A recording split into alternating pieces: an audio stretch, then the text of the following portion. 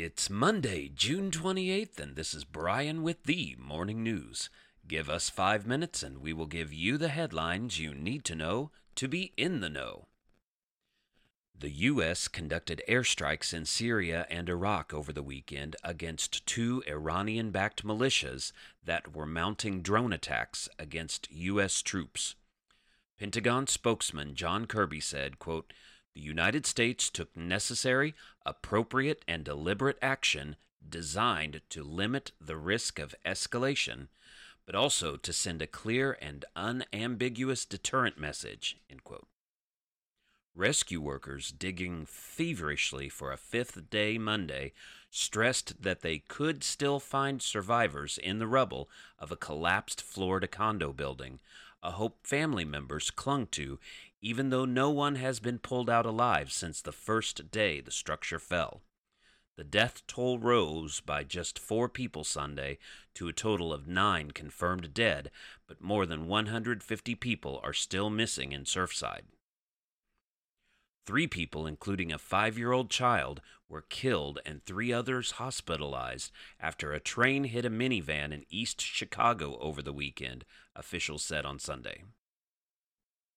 Around the globe, Australia is battling to contain several COVID-19 clusters around the country in what some experts have described as the nation's most dangerous stage of the pandemic since the earliest days.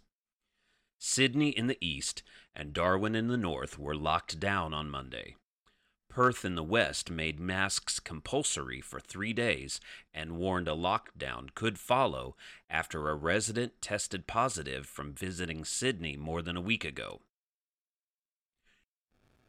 U.S. Secretary of State Antony Blinken and Israeli Foreign Minister Yair Lapid met in Rome on Sunday as their new governments look to turn the page on former President Donald Trump and former Prime Minister Benjamin Netanyahu, whose close alliance aggravated partisan divisions within both countries. The push means aiming for smaller achievements, such as shoring up the informal ceasefire that ended last month's war with Gaza's militant Hamas rulers and replenishing Israel's Iron Dome defense system. Looming over Senate Democrats this year is a decision that could fundamentally change Congress, whether to change or eliminate the rules of the filibuster to enact President Joe Biden's agenda. Liberal advocates have pushed hard for the change, urging the Senate to modify or eliminate rules that now require a vote by 60 of the 100 senators to advance most bills. Many Democrats are on board, but others in the party are wary, fearing it will end bipartisanship in the Senate. The number of unemployment benefit recipients is falling at a faster rate in Missouri and 21 other states, canceling enhanced and extended payments this month, suggesting that ending the aid could push more people to take jobs.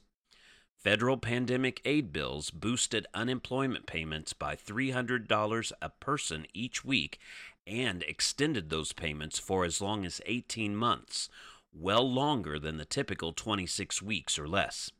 The benefits are set to expire in early September, but states can opt out before then.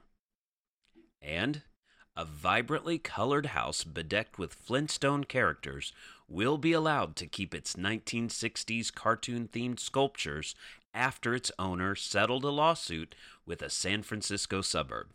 The house's owner, Florence Fang, settled a lawsuit with the town of Hillsborough to allow her dinosaur pieces to stay on her property.